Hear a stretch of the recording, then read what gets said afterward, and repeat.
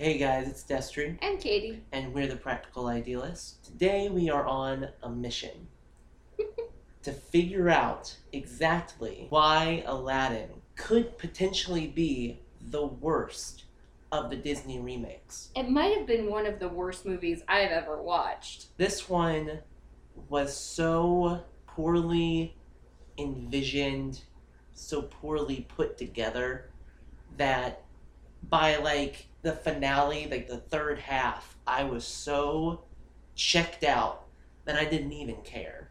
I was just offended by the entire movie. From the very first moment to the very last moment, I was deeply personally insulted that this movie had been made. This was like the first of 25 drafts.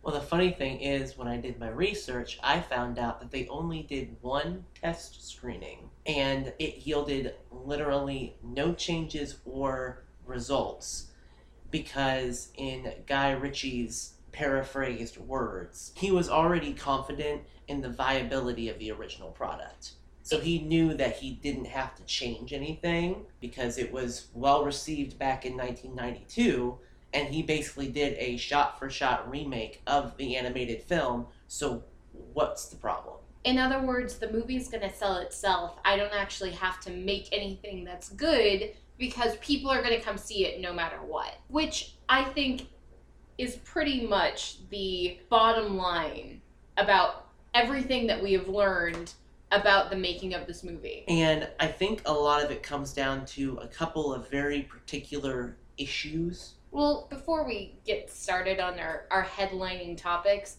can we just, for a second, talk about how when we went into this movie, I knew it wasn't going to be good. What I wasn't expecting was that every quality of this movie, the costumes, the sets, the CG, the direction, the acting, the music, every single aspect of this movie was insultingly terrible. Like, there are a lot of movies that I can watch and was like, wow, that was a bad movie. Let's watch it again. This is a movie that I was considering walking out of. And I have never done that. I haven't done that in theater. I haven't done that in movies. But I cannot believe that this was allowed to be put in front of people, like actual human beings. Like, we deserved better than this. And not just people who love the movie, but people who are paying money to see something deserve better than what was presented.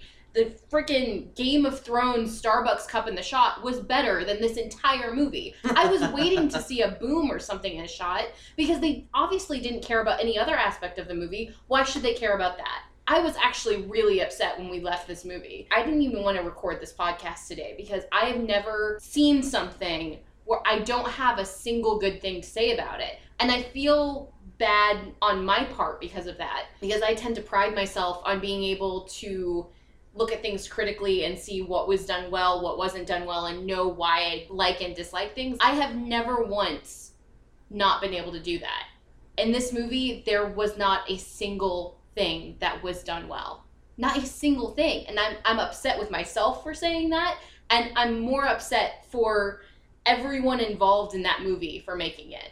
Which is exactly why we're trying to solve the mystery. Yup. If nothing else, we should be able to understand and comprehend exactly the elements that came together, or didn't, in this case, come together to create this. It's like breaking down a murder scene. What exactly occurred on this day and time that created this bloodbath? And like you were saying, I think a big part of it had to do with the director. I don't even know, who is Guy Ritchie? All I know about him is that he directed some kind of Madonna movie and they got involved with each other, and that is literally all I know. So when I was doing my research, apparently he is well known for portraying quote-unquote hustlers in movies. So in that sense, I guess Disney thought that maybe he could bring something to the table with making Aladdin like the streetwise hustler that they envisioned him as. And also, there was a synergy between his personal and professional life because he has 5 children. Ew. And his oldest is 18. So in his own words, he says that I've been up to my eyeballs in Disney productions for 19 years. And there were family demands that it was about time that I made a movie that we could all watch together. So let's note that this begins a theme that we see, and we will see repeated as we continue talking about this. The director didn't particularly care what movie it was he was directing. And that seems to be the sentiment of the actors, because I watched a lot of interviews and I read a lot of reviews and stuff in preparation for this, and maybe I'm just reading in between the lines here based on what I heard a lot of the actors say, but it appears to me that he's a pretty hands-off director, and he basically chose to allow the actors to create and then quote-unquote molded the end product from what he was given. So instead of having a particular vision or an understanding of the material and then asking things of his actors and of his crew, he basically just let them do what they wanted to do and then moved them around a little bit and like gave them notes, and that was it. But he's also on record as saying that he was interested in his words, quote, not betraying the essence of the original and quote unquote reconciling the old with the new, and quote unquote did not want to add by subtraction, he wanted to embellish upon it. So he didn't want to create an original movie. He didn't want to create anything that was really new, because he said he wanted to remake the original, but he didn't. No, it was a very poor imitation. Like, remember back in the 90s when all these big movies were coming out and all of the low-budget animation studios did, like, their rip-off of them? That's what this feels like. I literally feel like he was like, well, we have to hit all of these marks within the movie and we have to check all of these boxes. So as long as that gets done, which it really honestly didn't, but I can see why to him it would look that way, then I did my job. But I think him saying that also puts into context why he cast who he did as Aladdin, because the guy, like, visually, he's a great Aladdin. I would be thrilled to see someone like that in a Disney park. And if that's what he was going for, was like a really, that was his vision, was to try to make what he saw in the original, then that makes sense for that. It also makes sense that the sets and the costumes would be so horrible looking because he was trying to directly translate animation, like, you know, a very flat, brightly colored, insane thing onto reality. Mm-hmm. So he was trying to make what isn't reality, reality. And I mean, I think that touches on the point that we're ultimately trying to make here. The intention was not to recreate the original in a contextual script analysis sort of way, but in a visual, well, this is what it looked like. A literal way. Right. And we're going to have all of the same set pieces and basically all of the same scenes play out like they did in the movie, but this time it's live action instead. So all that mattered was what you were seeing, not what you were feeling from it. Like, he didn't do any kind of work on what the story was trying to say or anything like that. They're hoping to evoke the same emotion by showing you the same thing, which you were telling me last night that Guy Ritchie is known for directing music videos too. That's how he began his career. And I think that kind of makes sense too, is that music videos are about showing, granted I'm not a pop person, but that's the way I've always understood music videos. It's supposed to give you something flashy to look at while you're listening to the point. So he's about seeing these crazy visuals, not really about constructing an emotional through line. And again, in his words, he was challenged but not intimidated by the traditional musical, this is my words now, the traditional musical schematic. And it just sounded to me, based on the way that he was speaking in interviews, that I have this long ago experience with directing music videos that he admits that he essentially forgot about. So I'm qualified enough, but because there's a particular way that a traditional musical is staged and a traditional musical is framed, oh, well, now I have to be able to tell a complete through-line story with these visuals. However, that's far from what he did. So I thought it was interesting when I was doing my research that I found this review, and it's Kendra James from The Verge. And I think that it kind of speaks to the credit of Guy Ritchie, but not in defense of. So the quote is this: "When you strip all the music away, Aladdin is at its heart a film about two men, a heist, and a big con." One of Ritchie's favorite dynamics. Viewed through a certain lens, Aladdin is about a poor orphan and the Sultan's evil vizier Jafar chasing down a valuable lamp from a mysterious location, then spending the rest of the movie trying to get it back from each other. Meanwhile, they both angle to get the girl through a series of elaborate lies. I don't believe that Aladdin is structured that way. That's not what I cut from it at all, and that's not what Aladdin was structured to be. And to think of it as such is to not actually watch the movie. Right. I'm so angry about this movie that every time I try even to conceive of like, well, maybe he was thinking about it like this, but he couldn't have been because that's not what the movie was. I do think that there is a certain amount of antagonism between Jafar and Aladdin because they both want the same object. It's like a MacGuffin. Like everybody wants it, so everyone's tripping over themselves and each other to get it. So I do agree with that point, and I do think that that's important to the movie. But I guess my issue is that with that interpretation, and this is the part that I didn't read, is that Jafar lacks any necessary sense of menace. I totally agree with that. Yeah. Because he had literally almost no character to speak of, there was no antagonism. That element of the movie that she's talking about here didn't really honestly exist. It existed on paper, maybe. But in the original movie, the only time that there's any real sense of antagonism between Jafar and Aladdin is when they are face to face and Aladdin is actively trying to stop him. Yeah. And at that moment, you see Jafar going, "Oh my god, all I want is what you have somehow managed to get your hands on by not really doing anything. This is what I want. How are you getting it? How are you getting the power? How are you getting the respect? How are you getting the girl? How are you getting the genie? How are you getting all of these things without actually trying? I'm going about it in all of these clever ways. I'm making plans. I've created spells. I've come up with all of these intricate plots to get everything I want, and you just show up and get it. That's the only time you actually see him get pissed off. Yeah. Every other time he's just like, you're funny. I'm going to crush you." On Aladdin's part, he sees that too, where he's like, if you just weren't an asshole, this could have been so much easier for you. Hashtag diamond in the rough. Exactly.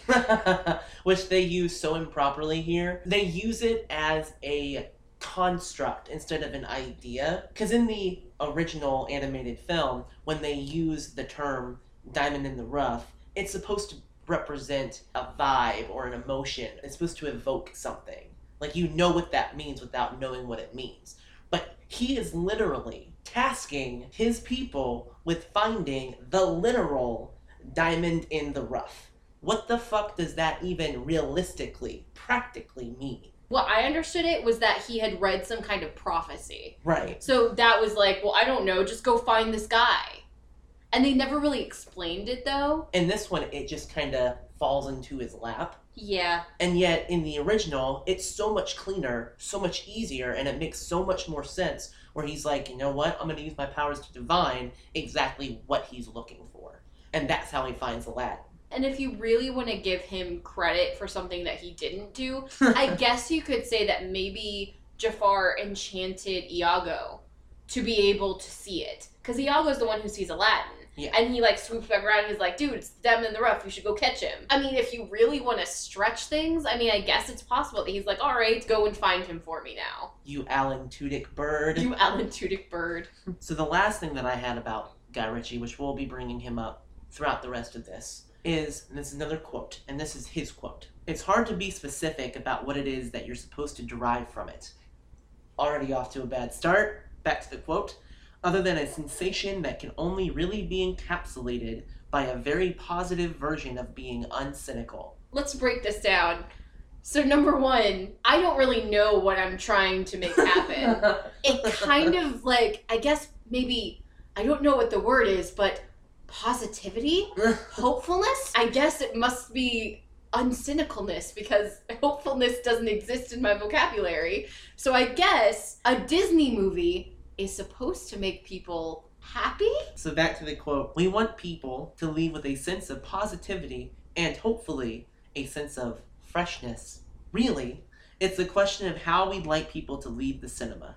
What does freshness mean? How are you supposed to feel freshness? Is he gonna like shoot everybody with a water gun before they leave the theater? Like, just as Jafar cannot quantify the idea posed by the sentiment of diamond in the rough, neither can he divine what it is that he is attempting to do here. I guess I kind of want people to be happy when they leave the theater, but like I don't know, like. But he does use that fucking term so many damn times.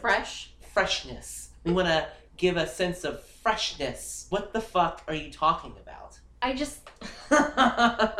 So, again, underlying this whole thing, Guy Ritchie did not care... Or know what to do know what to do with a single aspect of this movie. From the emotional standpoint, to the characters, to the actual story itself, he did not know or care. All right, I think we're done with the Guy Ritchie segment. Next, give me more. So the next thing that we wanted to talk about was the Aladdin character. Well, the casting in general, but starting with Aladdin.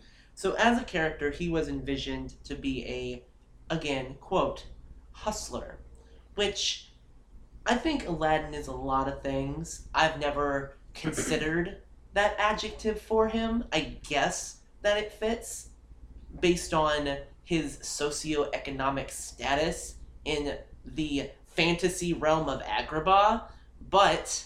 Well, this is what I found interesting. When you were showing me these quotes and he said that he envisioned Aladdin as a hustler. In this movie, Aladdin wasn't a hustler. In the original movie, he totally was. Mm-hmm. In the original movie, you see him smooth-talking people. You see him finding ways of getting people what they need. Like, he is very active in the economic system of the underworld of Agrabah, and he's making sure that things happen. In this movie, to me, what I got from Aladdin was that he was a super smart guy who was finding a way to make things work. Mm-hmm. Like, he seemed kind of like an upstanding citizen in this one. Well, of course he was an upstanding citizen, except for the part where he interrupts the female school session. Yes, because there's no more prostitutes in Agrabah. How dare you even think that could be a possibility? Never prostitutes. So, using another quote from Guy Ritchie here, and this just muddies the waters even more. Quote, arguably, Aladdin is the parable of the prodigal son. He is a man who tries to apply himself to materialism, then recognizes the futility of that exercise. Jafar represents the individual that has also tried to find himself through the material wealth, and then is not prepared to recognize the futility of that particular investment, and ends up creating rope for his own neck. Guy Ritchie, everyone. So I thought it was an interesting sentiment. When I first read it, I was like, okay, maybe I can internalize that and glean something. That's a choice. Yeah, exactly. But one of the many themes of Aladdin is that he knows what he wants, but he doesn't know how to get it when he's so used to knowing how to get what he wants. So he's willing to try anything. And because this great opportunity, this fantastical element of the genie is involved and can give him basically anything that he desires, he's like, you know what? Let's try this because I have no better plan. I have no better ideas. And so we see in this movie and in the original, I think it's handled in both actually pretty well. This was the one part that I thought was pretty decently handled. The opposition between him and the genie towards the third act of the film. Yeah. Where they had already made this proposition, they had already made this deal, but because Aladdin basically got fucked over by Jafar and almost got killed, they had to take one of his wishes away. And now he's like, well, I'm owed another wish, and maybe I can't follow through on my promise. Which is not surprising to the genie at all. Right.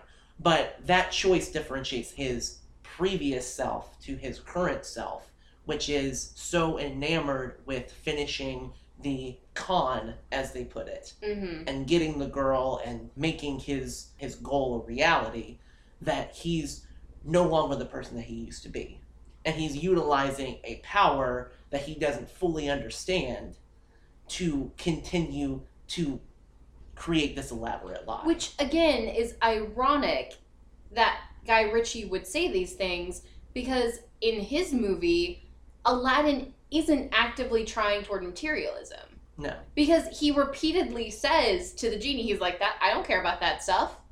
Like, that's not what I want." And he's not the one who comes up with the idea of being turned into this crazy rich prince. It's the genie that goes all out. And I think we talked about that after we left the theater, is that the genie has been cooped up for, what is it, 10,000 years. So he just wants to have fun. Like, he just wants to experience the world again. So he's like, you know what? If that's your wish, then we're going to go 10,000% on that. And it's true that Aladdin does turn. He's like, well, I need all of these things to keep it going. I want to make sure that I have this to fall back on just in case I fuck up. Yeah, just in case something goes wrong. But that's not what he is initially going for, which directly goes against what Guy Ritchie just said. Mm-hmm. So, on to the actor. Who was adorable. Oh my goodness, he had a beautiful, beautiful smile. I enjoyed looking at him. Something I can say about, nice that you can say about the movie. I enjoyed looking at Aladdin as long as his mouth was closed. Right. In my research, and this was an interview that I watched, it appeared to me that he basically disregarded the original film. And he admitted, and this is a quote, to only watching it once and then putting it away. Which I understand, but you're recreating a character. So to a certain extent, you have to recreate the original's work. It's a character that everyone fucking knows. So you have to be at least somewhat faithful to the spirit of the character. And I guess in appearance, he was. But when you really start to analyze his characterization, it's vastly different. Oh, yeah. Which could have been a good thing Mm-hmm. if the movie wasn't so focused on recreating everything. Pitch perfect. Yeah. So, the road to casting the Aladdin character was actually rather interesting. There was a huge struggle, and they went through multiple rounds of worldwide and national auditions. And they already had like a couple of contenders, Naomi Scott being one of them, for Jasmine. But they couldn't cast Jasmine until they were able to cast Aladdin, or at least get a narrowed down list of potentials. Because of chemistry tests. Yeah. Can you imagine basically being one step away from being a Disney princess for months and months and months, waiting for the entire purpose of the movie, The title character. to even be essentially cast? And I think that that really hurt the end product, because you can't have Aladdin without Aladdin. Go figure. I'm glad that they took the time that they needed to find the quote-unquote right person. But they didn't. But I think that they overthought it a lot, and I think that the investment wasn't returned. He seems like a very nice young man, and he's very pretty, and I appreciate, like, his visual presence in the world, but he didn't really do anything. I mean, he's a relative newcomer. He considers himself primarily an actor, and he does not have any background in singing or dancing. Which definitely showed. Paraphrasing his own words, he was challenged by combining his vocal and physical performance. He basically said that it's one thing to stand in a room and sing, and it's a whole other thing to act on a set and also sing and also be aware of all of these elements. So what we're saying is, kids, theater is hard. It's difficult to sing and dance and walk and talk at the same time. Which was ultimately my biggest issue with him, because he didn't do a bad job. He was not the most hateful in the room, except for his vocal performance. Yeah, that his was pretty vocal bad. performance was definitely the worst. And I say that begrudgingly because I guess as much as I hated Jasmine, like loathed with a deep, fiery passion, in a different genre of music, I could hear her being able to sing. Yeah. I freely give her that. If she wasn't trying to sing essentially show tunes, it would be fine. I mean, she has a background with Disney. She was in Lemonade Mouth with Bridget Mendler back in the early 2010s, and she's really known for like the Torch songs. Yeah, poppy Torch songs. Yeah, because in Lemonade Mouth, she sang She's So Gone, and she has a good quality to her voice, but I agree with you. As far as singing on a Broadway level, no. She's not a belter, and she can't sing sweetly, which is what Jasmine's songs are. Right. Anyway, going back to Aladdin, like, it was flinch-worthy every time he opened his mouth to sing. And I felt a little bit bad for him because you could tell he just didn't know what he was doing and that he was very much out of his element. And it's not his fault that he got cast and is being paid to do something he knows he can't do. He just seemed generally confused about portraying and transitioning through the emotions and the different facets of the character. And thank God they didn't have him do Proud of Your Boy. Can you imagine? Like, I might have actually walked out if he had sung that. Well, that was the weirdest thing, is that when I did my research, not one single person even mentioned the Broadway show. Because they knew that if they did, everyone would be like, excuse me, you had an Aladdin ready to go. He is ethnically appropriate. He's very pretty, and I'm sure he would be happy to come in and do it. But he does work best off of other characters. Like, whenever he's not the only one in the room, yeah, he does have a good way of building a rapport, especially with Will Smith. Yeah, he and Will Smith definitely had on-screen chemistry, which was sad because he had no chemistry with Jasmine. No. But he and Will Smith, like, there was a couple cute little bro moments there. I enjoyed their talk right after they got out of the Cave of Wonders, and of course, the awkward fest that was him being presented to Jasmine. The tiny spoons and jam, which was the only thing that we came out of the theater laughing about. And also, I mean, this is veering off topic a little bit, but how did they make an SNL member not funny? The handmaiden, Jasmine's handmaiden, was on SNL for what, 5 years? I love her. She has some of my favorite sketches on SNL. How was she not funny in this movie? And she was also in Scream Queens. Yes, she was. Anyway, going back to Aladdin. And I think that a lot of the issue kind of comes down to, number one, they didn't cast him until the last possible minute. We both have done theater, like extensive theater. And when you get a title role, you need to have time to flesh that character out, not only in your mind and in your body, but also on the stage or the set or whatever it is that you're utilizing. And he literally admitted that they were filming the movie around Will Smith's schedule and availability. So he didn't have time to create a character himself, which we don't know if he would have done anyway, but he was never given the opportunity to try. And he even said in one of the interviews that he got the call on like a Wednesday and he had to fly out on Friday to start filming. God. And luckily, Will Smith is one of those rare actors who can have chemistry with a chair. Like, there's only a handful of people that I can watch and be like, well, they're going to have chemistry with anyone, luckily. Will Smith is one of those people. Like, he is just so charismatic. Will Smith thought that Mina was a dancer. Like, Will Smith was talking to Guy Ritchie on set one day, and the room was filled with dancers. And Mina came up to introduce himself to Will Smith. And, of course, he was awkward about it. Yeah. And he didn't really say anything. He just kind of stood there and stared.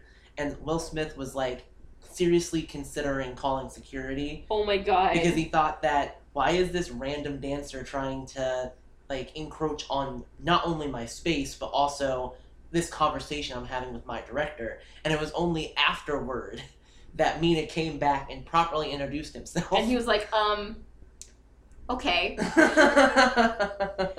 Wow, I can't believe that they admitted that. Yeah. Like, that's kind of bad. I wouldn't have said anything about that. They did, like, an interview. Why is the help talking to me right now? They did an interview where Will Smith interviewed Mina and Naomi Scott. They let a lot of shit slip. It was actually really funny.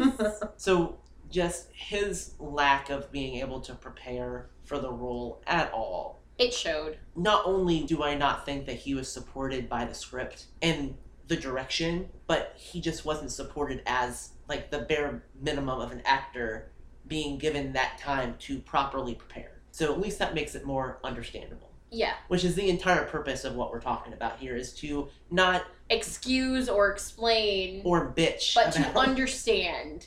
Well, I'm here to bitch. I don't know what you're about. But I mean, ultimately and sadly, he just did not embody the spirit of the character, and those are potential reasons why. Yep.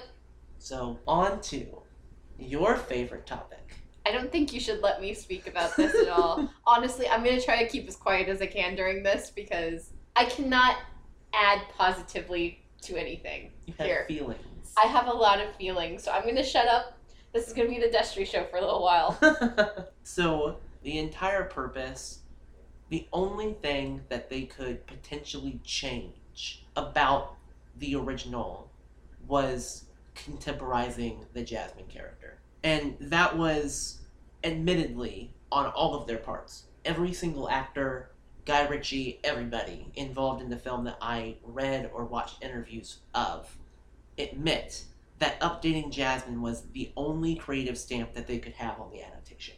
And that's just sad. That's just real sad. Because the entire purpose, in my opinion, of remaking, rebooting, reimagining, whatever, a already existing property is if you can change or alter or give to it something that it didn't already possess or that exists in the material but you want to bring forward. And if hashtag me tooing the movie about Aladdin called Aladdin is your main goal, I just don't know how to reconcile that. I gotta say a little something here. When I think about Disney princesses, there's a lot wrong with Disney princesses. You know, there's a lot of awkwardness and a lot of things that make you wince when you watch them now. But of all of the Disney princesses, you know, women in Disney, Jasmine wasn't the one that I went, you know who needs an update? This girl right here. Cinderella, okay. Ariel, please, for the love of God, update Ariel.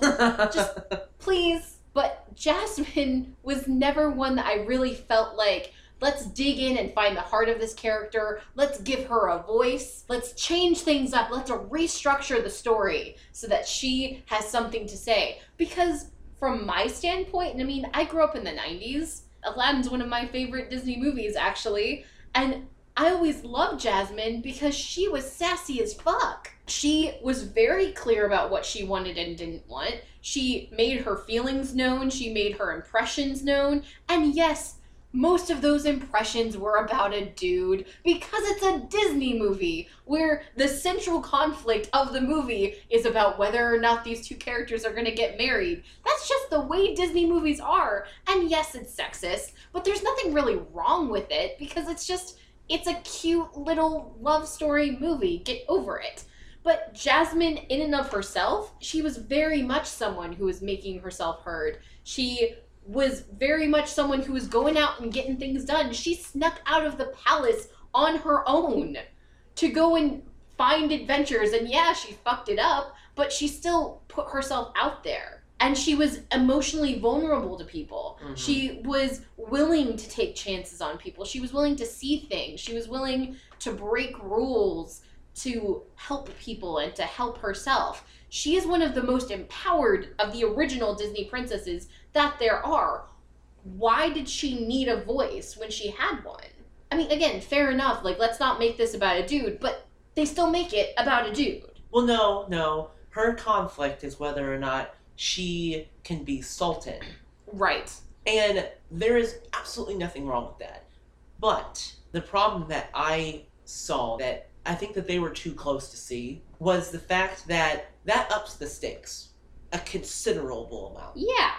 When she's trying in the original to decide who she wants to marry and who she wants to be with and who essentially is going to help her rule these people in this city, she wants to find the person that she believes in. That she can comfortably partner with. So when she does choose Aladdin, it makes sense because not only have they had this big history over the course of the movie, but also he knows the people really well, and it makes sense that he would help her create a better understanding of what they need. Right.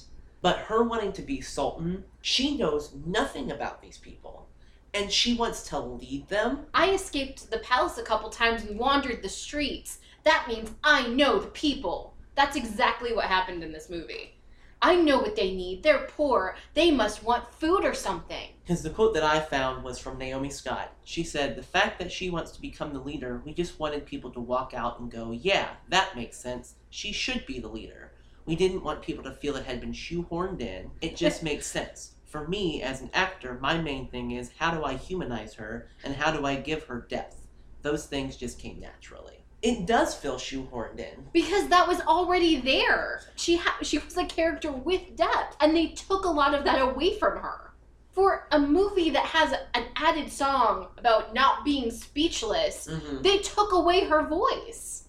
They didn't let her say anything anymore. And I didn't understand why that song was in there anyway, because there was never a moment in the movie where she's like, I can't say exactly what I'm thinking. She did it anyway. Yeah.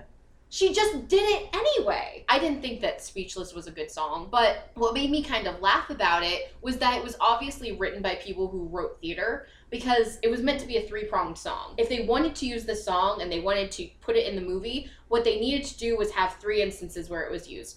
The first instance is a shortened version of the song, where she is faced with an obstacle where either she is told to shut up and not speak, or where she doesn't feel confident enough to say something. Right. You know, someone is saying something she doesn't like, and she's like, I could say something, and I can make this better, but I can't because I don't have any authority. The second time, it's a little bit longer. That's the main body of the song, where she talks about how she doesn't feel like she has a voice, where she talks about how she doesn't feel like she's allowed to say something, how she has no power, how she has all of these ideas and she wishes she could make the world a better place, but everyone is trying to silence her. The third and final time that you hear that song is when the reprisal is in the movie, where she is faced with, it's the end of the line, if I don't say something now, nothing's going to happen. I am going to be locked away and everything is going to end if I don't say something now, and finally I feel like I have a voice and I'm going to say something. That's the way that song was meant to be used. But they never made it so that Jasmine was speechless. And again, I could have understood if they were like, okay, so we're trying for a more traditional approach to this movie. We're making sure that we have ethnic actors. We're making sure that the writing is Arabic. We're going to change the lyrics in Prince Ali to brush up your Friday salon. We're changing all of these things to make it a little bit more culturally authentic. And a lot of the lyrics. In Arabian Nights, they made them less racist. So as a woman, she would not have had a place really in court other than to get married. She would have been heavily veiled. You know, there's all of these things that they could have done to take away her voice and to say, this is the position she's in. And if that had been the case, okay, fair enough. This is the world that you're creating. You are creating a new, more authentic, quote, traditional Middle Eastern world. But she was always there. Trying to advise her father. She was always trying to advise her father, even though he wasn't listening to her. But of course he wasn't, because he was a doddering idiot, even in the original movie. And he was under Jafar's spell. And he was under Jafar's spell. He was under the influence. So of course he wasn't listening to her anyway. But there was never a moment where she didn't have the opportunity to say something. So by her having this big torch song moment of, I'm not going to let this happen, nothing has happened to you, sweetie. Why are you so upset? Yeah, people aren't really like listening to you, but and they still don't. But it's about the magic. It's not about the words you're saying. And that was my biggest issue with when it came back with a vengeance towards the end, because we all know what the end of Aladdin is. Like, fucking spoiler alert, they tricked the motherfucker into becoming the most powerful being in the universe in a tiny little itty bitty living space. Like, we know that. That's the fucking punchline of the entire fucking movie. No one needs to explain that to you. So, by placing that song right where it was at, no matter what you say, he's still going to become the most powerful sorcerer because he has 2 more wishes left. And then he's going to become the fucking genie. So, no matter what you say, no matter what you try to conjure in the people of the court. Inspire. Right. It's not going to mean anything. And it doesn't, because 5 minutes later, he's literally disapparating everybody. Yep.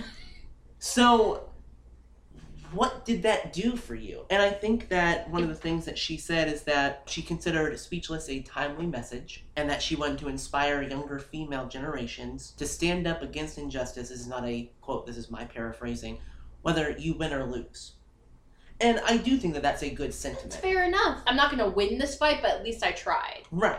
And any other time would have been a better time for that song to come in. Like any other time. Mm-hmm. But when you know that shit's about to get fucking real and she's not going to have any power, she's not going to have any say no matter what she says or how she says it, then you just took all the power that you built up away. They undermined their own message.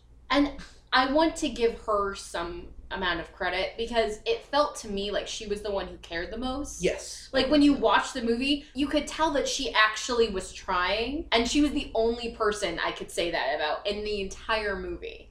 And I mean, it seems like she was inspired by the role and by what they were attempting to do with it. She did use the original as inspiration. I mean, I think that you could see some of that too in watching, especially the way she handled Aladdin, like the way she interacted with him.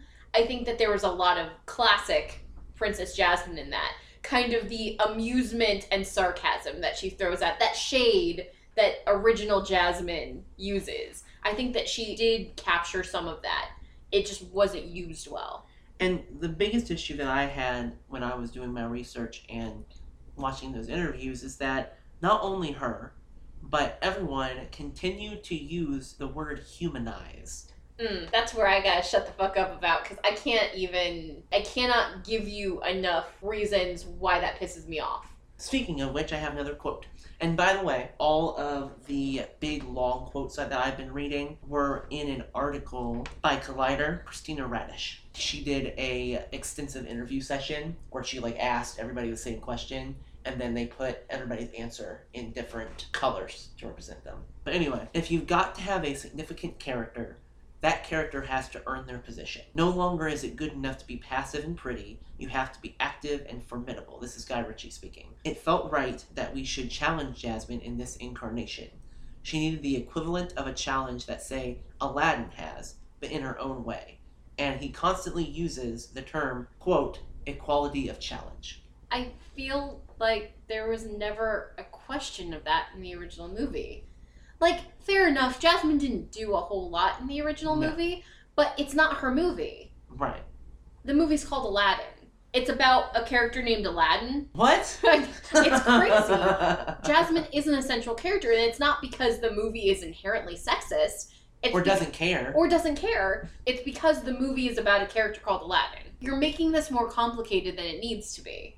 And I mean, I've never really had a problem with her characterization. I mean, I'm not a woman, obviously, but... You're not? But when she essentially disappeared, well, Princess Leia, I should say. I was just thinking the same thing. In the third act, it made sense because there's nothing that she could have fucking done. Yeah, Aladdin had shit to do, and Aladdin had to wrap up his movie. She's inconsequential to the rest of the movie. She can't fix what is broken because it's not her job to fix it. It's not her job because she's not in the position to wield the magic necessary. Because she's not the diamond in the rough.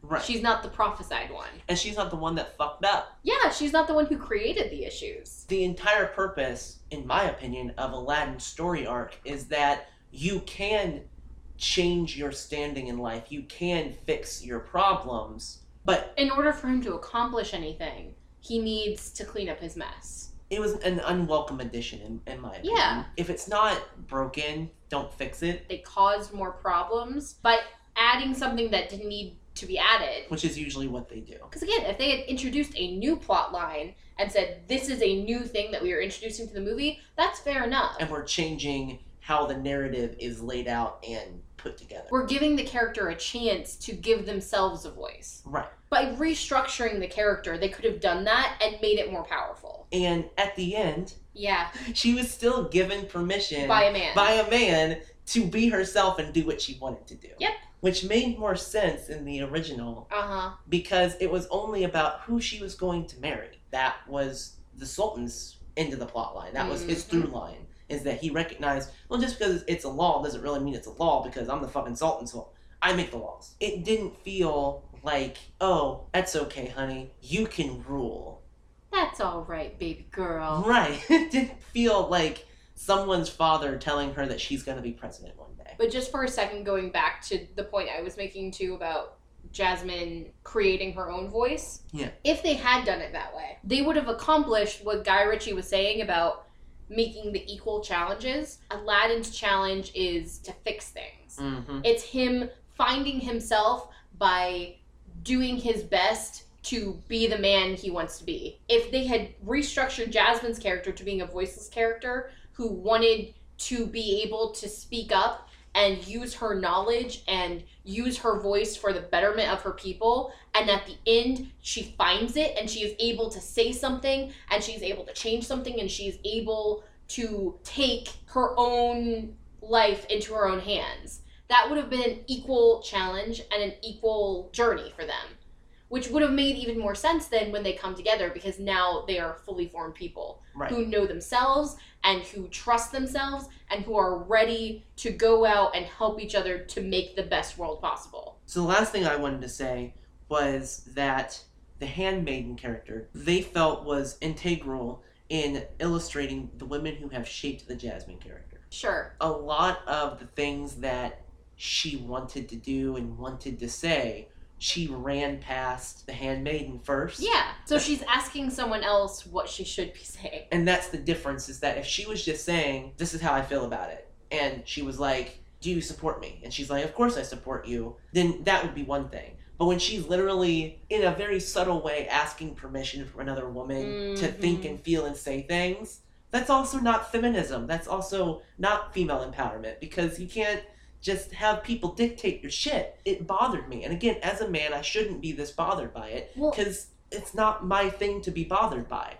But you do realize that every single time that you put any foot of positivity forward, you're taking it right the fuck back. Well, it's also the thing that guys always tease women about. You know, it's like, well, do you have to check with your friends before we do anything? It's a very sexist joke that they tried to turn into a positive female thing, which I never saw that as like, oh yeah, obviously she is an influencer of her life. I just got that, like, yeah, she has to have somebody she can talk to. She's essentially a mother figure to her too. She's, you know, another female presence in this world of men, the only other woman you really see in the movie. But she's not really a character. No. She's there to make babies with Will Smith. Yeah. Two very terribly acted babies. Children. Children in Disney movies. But that's how I knew it was going to be bad. That's how you knew it was going to be bad? No, seriously. When the movie first started and the kids were like, tell us a story, tell us a story. And then he's like, I'll go ahead and do it, but no singing. And then they just shut up, and there's like this 30-second pause, and then all of a sudden he starts Arabian Nights. And it's like, shouldn't there have been like a, oh, but please, I get... And it was also him doing like a vague accent of some kind. Like as soon as he started speaking, it was like, I am going to speak like this, children. Because they were so concerned with, we have to change something or else what's the point? You're just creating more problems. And that's all that these remakes do, is that, well, we have to update, we have to innovate, we have to change, we have to alter so it's more timely, which is all well and good. But when you do that, you have to think about the ramifications of doing that. The original plot of these films did not think about that.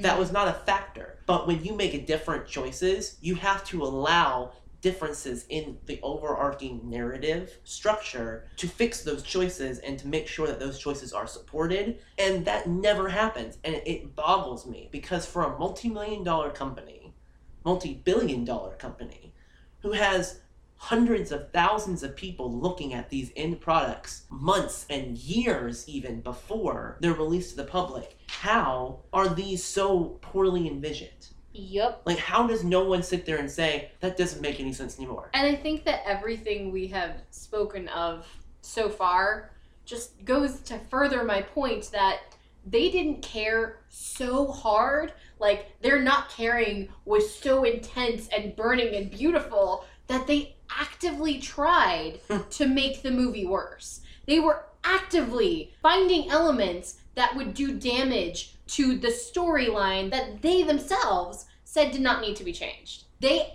actively tried and succeeded to make this movie bad. And I feel like that contributed to the way I felt towards the third act, because it was cute in the middle where the genie and Aladdin were having their rapport, and the spoons and the jams. But when the story picked back up, because it inevitably has to, I was so done because they were so done. Yep. And they ended it with a fucking dance party. Like it was the end of Hitch or something. It doesn't make any sense. And I'm just like, why? Just why? Like, what is the purpose of this? What are you giving me that I couldn't have already got? To make me angry. That was the purpose. It was to make me angry. I feel like someone looked into my brain and was like, what can I do to piss you off? And they did all of those things. So I think that we're getting towards the bottom of this mystery. It's just so bad, guys. Like, I mean, I'm glad that there is at least some understanding to be had from it, but it's just so bad. And it made me sad. Right, it just made me sad. This is not the one that made me the most angry.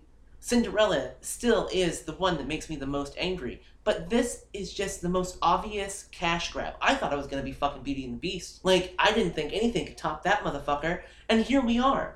And here we fucking are. Beauty and the Beast at least tried. Well, like, no, I honestly believe that the people involved wanted to be involved. Yeah, I guess that's like, true. You could see Emma Watson, like, really cared, which made it even sadder that she was so bad. But she cared a lot, and she cared a lot about the message that she was showing, and God love her, she did what she could. So, like, Beauty and the Beast, it was what it was, but it wasn't actively trying to ruin the source material that it was based on. Mm-hmm. All right, so I want to take a brief respite here to kind of talk about some of the things that I found interesting about the behind-the-scenes making of the movie. Rather than ripping apart the actors for a little bit? Yeah, let's take a little break, a little detour. So the first thing is that the prince in the desert, everybody's favorite little meme about the I just want to go home, was played by their choreographer, Jamal Sims. And that was him expressing his real feelings of being on that set. Yeah, exactly. So I just thought that was kind of interesting and kind of funny. Nice little cameo. Yeah, and then Frank Welker, who was the original voices for The Cave of Wonders, Abu, and Raja. Isn't that Scooby-Doo? Or am I thinking of someone else, Welker? Well, he's now Scooby-Doo. He's now Scooby-Doo. Yeah. Okay. I thought that name sounded familiar in the Scooby-Doo context. Mm-hmm. So he does Fred and Scooby-Doo. So he's just a voiceover actor, though? Yes. Okay. Mm-hmm. So he used to do The Cave of Wonders and Abu, you said? Yeah, and he returned to do the same voices in this. That's nice. So the more important thing that I wanted to discuss real quickly was the CGI. Now, we had a lot of issues with the CGI, and I was curious to see why that was. Because usually, especially with Disney recently, the CGI has not really been much of an issue, but in this one, it was like really poorly handled, I thought. So what I found out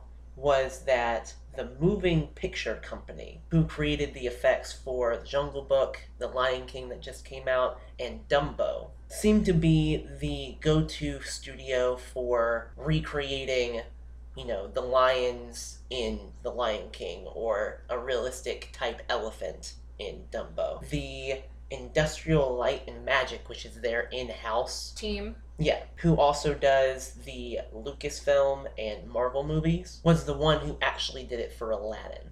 That's kind of weird. So it's odd that they chose that company to produce the effects for Aladdin, because they did all the effects for the tiger and the monkey and the Cave of Wonders, and it all just looked fake. Yeah, it definitely stood out in a bad way. So the next thing that I wanted to discuss is the music. Naomi Scott, who played Jasmine, has experience as a pop and R&B singer, and I just felt like her voice was way too modern for what the music actually is. Well, just like all of the early Disney stuff, especially in the 90s, when you consider who they were getting to sing those songs. I mean, you have Lea Salonga, who has won Tonys. You have Judy Kuhn, who's, I don't know if she's won a Tony, but she's definitely been nominated for Tonys. So you have all of these, like, big stage singers singing these roles, and then suddenly you have an R&B singer? And someone who doesn't even sing and as someone Aladdin. who doesn't sing at all. The first time we saw the trailer, as soon as A Whole New World came on, I was like, well, we're not seeing that. It was already telling me that this was going to be a train wreck, because it sounds awful. I don't even know how much of it is their fault and how much of it is the fault of the person who allowed them to sing that way. But everything is off. The intensity is off. It's all unbalanced, and it's horrible, and it makes my skin crawl. And I think that a lot of the issue came down to Alan Menken feeling like he had to update and modernize the score and the songs, like the instrumentality, to make it gel more with everybody's modern sensibility. We recently saw The Lion King, and there was a lot of touches in the singing that was very modern, but it didn't bother me so much because it didn't detract from what is already a fantastic song. Like, especially we were talking about in Lion King, I Just Can't Wait to Be King. Yeah. The kid who sang that was fantastic, by the way. And he had just a couple little modern switches to some of the more bombastic moments in that song. And it just made it a little bit more playful. As opposed to in Aladdin, where they just like, well, we have to change all of this. Yeah. But then they didn't actually change it. Like with Will Smith not actually modernizing any of the Genie songs and yet not singing it the same as Robin Williams either. So essentially they did nothing again. And because no one apparently wanted to tell anybody no, and apparently nobody felt strongly enough about any particular thing, it's just kind of like this big hodgepodge of a whole bunch of ideas from a whole bunch of different people that just never come together. I already ranted about Speechless in our little section on Princess Jasmine, but is that the only new song that they added? I think that's the only new song they added, isn't it? Yeah. So the only new song they added didn't fit any of the other songs, either stylistically or intentionally, like the intention of the song. And that was concerning to me, that they didn't even bother to make a song in the same style as the rest of them. Like, yes, I know that you want your song to stand out and be the only thing that people remember from this movie, but it's still in the movie. It still has to fit within the context of the rest of the music. But even with their, quote, modern updating of the songs, they still didn't manage to weave that new one into it. This was definitely the very picture of a cash grab. Oh, hell yes. There was nothing artistically merited towards this. Like, random parallel for a second, but say what you will about the recent Halloween and how well it connects to its predecessor, but at least you felt while watching it that they were trying to give it something that it didn't already possess, and also utilize what it did possess and update that to fit what modern audiences want and are looking for in modern horror films. It honored the original while still showing off a new style. But with this, it just, it had nothing new to give anything or anyone. Because it didn't need to be changed in the first place. There wasn't any updating that needed to happen. Even that dance that they had, like when Prince Ali is trying to get it on with Jasmine, that made me so angry. Because I remember sitting in the theater and I leaned over to you, I was like, there's a scene like this in Bride and Prejudice that would have worked a lot better. Mm-hmm. And there's like a Indian dance that would have fit perfectly for this moment. And basically when we came home and I showed you that scene, we realized that they almost ripped off the timing of all of that anyway. So, the last thing that I wanted to discuss was Will Smith as the genie. And even though he didn't do the greatest job, even though he didn't do really anything drastically different or new, he was still definitely the most positive aspect of this entire thing. And if someone had bothered to give him direction, he would have been even better. So what I found was that Will Smith was the first to be cast. Even though this was his first ever Disney film role, which surprised the hell out of me because he's been around for forever. You would have thought at some point he would have lent his voice to something. But he had the most time to prepare and introspect about what he wanted to do with the role. And according to him, he had a lot of respect and admiration for the original character's portrayal, and in his words, he wanted to pay homage to and honor Robin Williams' depiction. Well, yeah, because that role is Robin Williams. But he was also very challenged to find his own voice, because he felt it was just such an iconic character and iconic portrayal.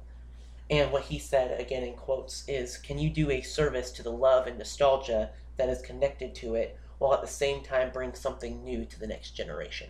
Well, it's the same thing as anyone who performs a Broadway role whose original person is super well known, like For me, that would be anyone doing Mark other than Anthony Rapp. You have to hit certain parts just like the original did, but you also have to distinguish yourself and say that you brought something new to it, because you don't want to rip someone's performance off either. And in the case of Robin Williams, you literally can't replicate that. Yeah, it's impossible because the man was insane. Yeah. But the thing that I appreciated the most was that he found commonalities with the character. And here's a quote. I think that it really kind of speaks to how he was able to conceptualize the character in his own way. So, in quotes, "I love the idea of the genie. One of the things that I related to in the genie is that the genie has shackles. The genie has these spectacular powers, but he's shackled.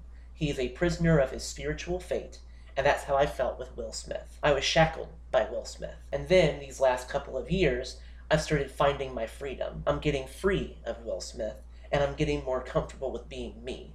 So Aladdin was that first step back out." That was a very clunky way of putting something that is really quite sweet. Yeah, I thought so as well. But that really shows me that even if he did not receive the support that he needed, and we've already discussed that, where no one seemed to get the support that they needed to even give a passable performance in a lot of ways, at least he had a emotional connection to the material, and he was going to try his best from his limited role, as far as not being involved in any of like the pre-planning and the production side of things, to make sure that he was able and capable of delivering something that wasn't just ill-informed. Well, and it's kind of telling that in this portrayal, the genie goes off and has a family then. Yeah. Rather than jetting off to explore the world. I also like that change because it's also obvious that they are sailing the world. Yeah. So it's possible for this person who has been shackled and who has been basically manipulated, controlled,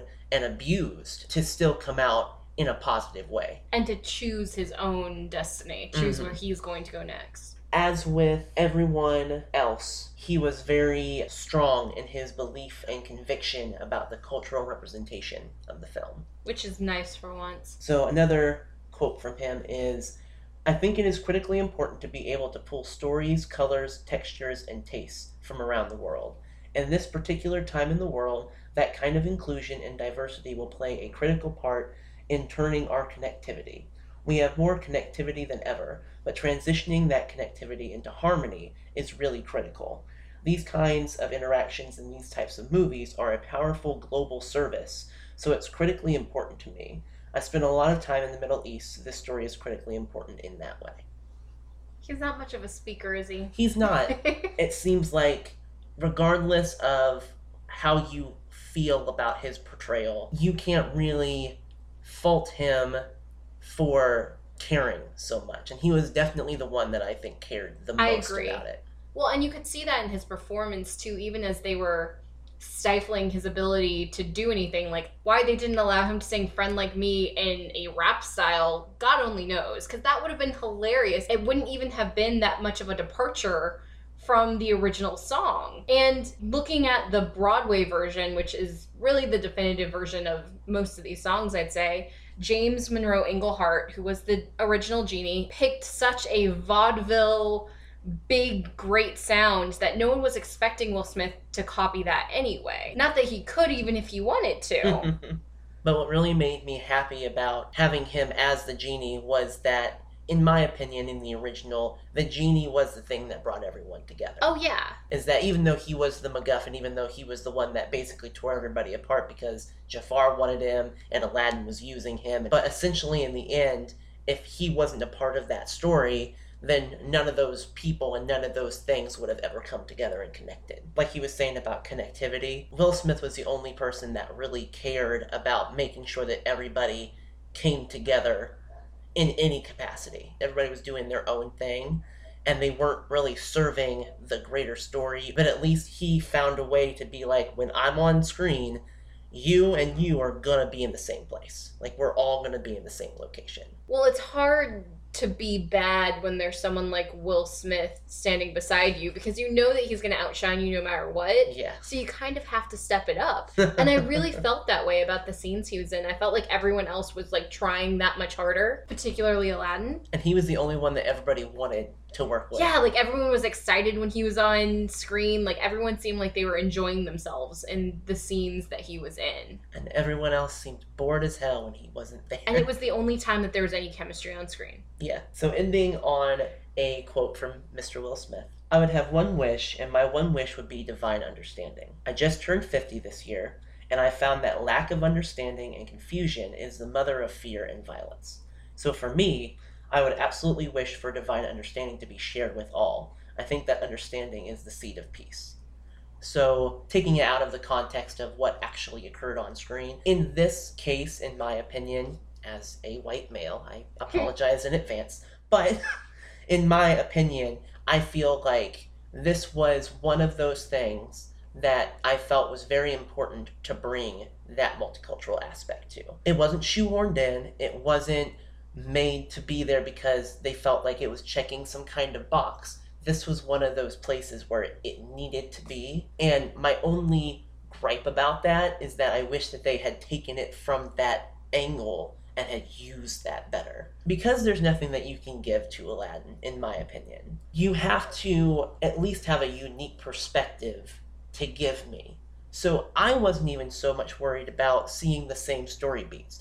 I'll be honest, even in Lion King, and I love Lion King. That's one of my favorite Disney movies and one of my favorite stories of all time. I wasn't interested in the story beats. I liked the world building around these story beats. I liked when they tweaked it a little bit. One of my favorite scenes in the new Lion King was when Scar was rallying the hyenas with the new version of Be Prepared, and just how different that version of Scar was from Jeremy Irons' Scar. But still just as valid and just as powerful, just in a different way. And it was still the same story beat, and we were still making the same thing happen, but in a slightly different way. That gives you a different perspective on it, too. Like, I had never seen that moment as being such a political rally. But don't promise me something that you don't deliver on.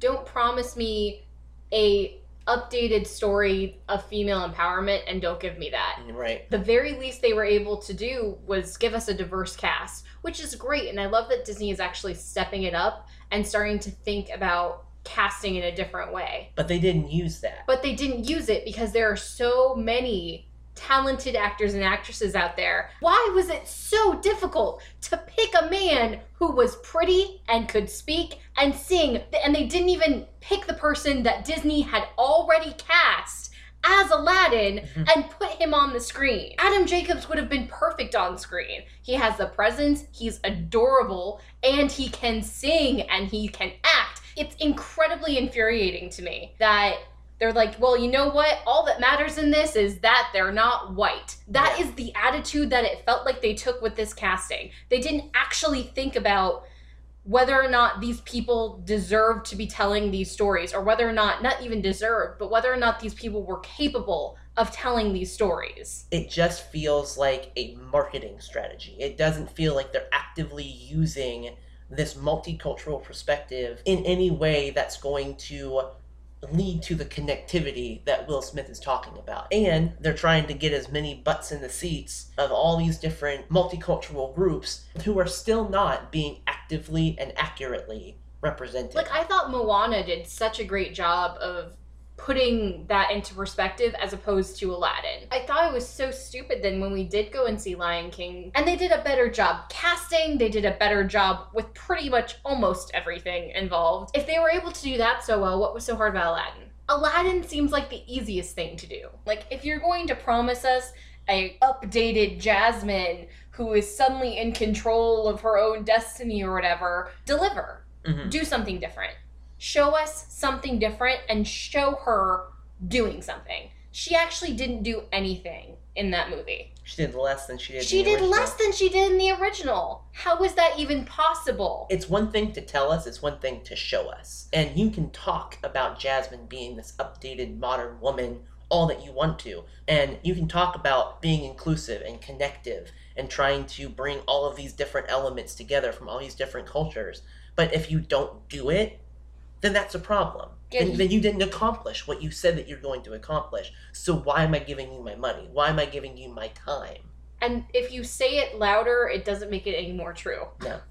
To kind of close it out is that it is definitely the most disappointing of them all, in my opinion. It's the most disappointing movie I think I have ever seen. I am willing to be open to the perspective that maybe this was just not the movie made for me. Yeah. Maybe some little girl went into that movie and got really excited and got really empowered, and if that's so, that's awesome. I'm not going to take enjoyment away from someone who enjoyed something. Like, enjoy whatever the fuck you want to enjoy. But I have never seen a movie that failed so drastically. I couldn't even enjoy it because it was bad funny. Like, I enjoy bad movies. Bad movies are fun to watch and make fun of. I was actually upset. I have never left a movie theater, like, actually upset that I went to see something. I've only ever left a stage theater once, actually, like, physically angry that I saw something. This is a new thing for me. Don't give them money. We gave them money. I'm sorry we gave them money. Don't give them money. They'll get your money somehow. They own like a quarter of the world anyway. Pretty much. How did The Lion King get all the bad rap, but Aladdin people didn't mind so much? Yeah, I have no idea. I mean, it's not the greatest, but it certainly wasn't the worst thing I've ever seen. Which is precisely why I think that our talking about this and talking about other things is so valid, because we rarely ever are on the same wavelength with the greater zeitgeist of the time. And I kind of don't understand why that is, because it makes me wonder if what we're watching isn't the same as other people. So maybe we just have different brain waves. Maybe we're broken. I think we're broken. And on that note, yeah. but not nearly as broken as the director of this horrible movie. Yep. I am looking forward to never ever thinking about this ever again. Alright guys, we have a Twitter at idealist_the. I know it's been a while since we have past uploaded, and hopefully that will be changing. We've had a lot of weird summer. We've had a lot of busyness this summer. So a lot of trips and a whole lot of unexpected things have been going on. So hopefully more consistency is on the way. But we hope that you enjoy this somewhat new format. This is a little bit different than what we've been doing. It's definitely more researched than previous ones. We're trying out something new. Alright guys, we'll see you next time. Bye.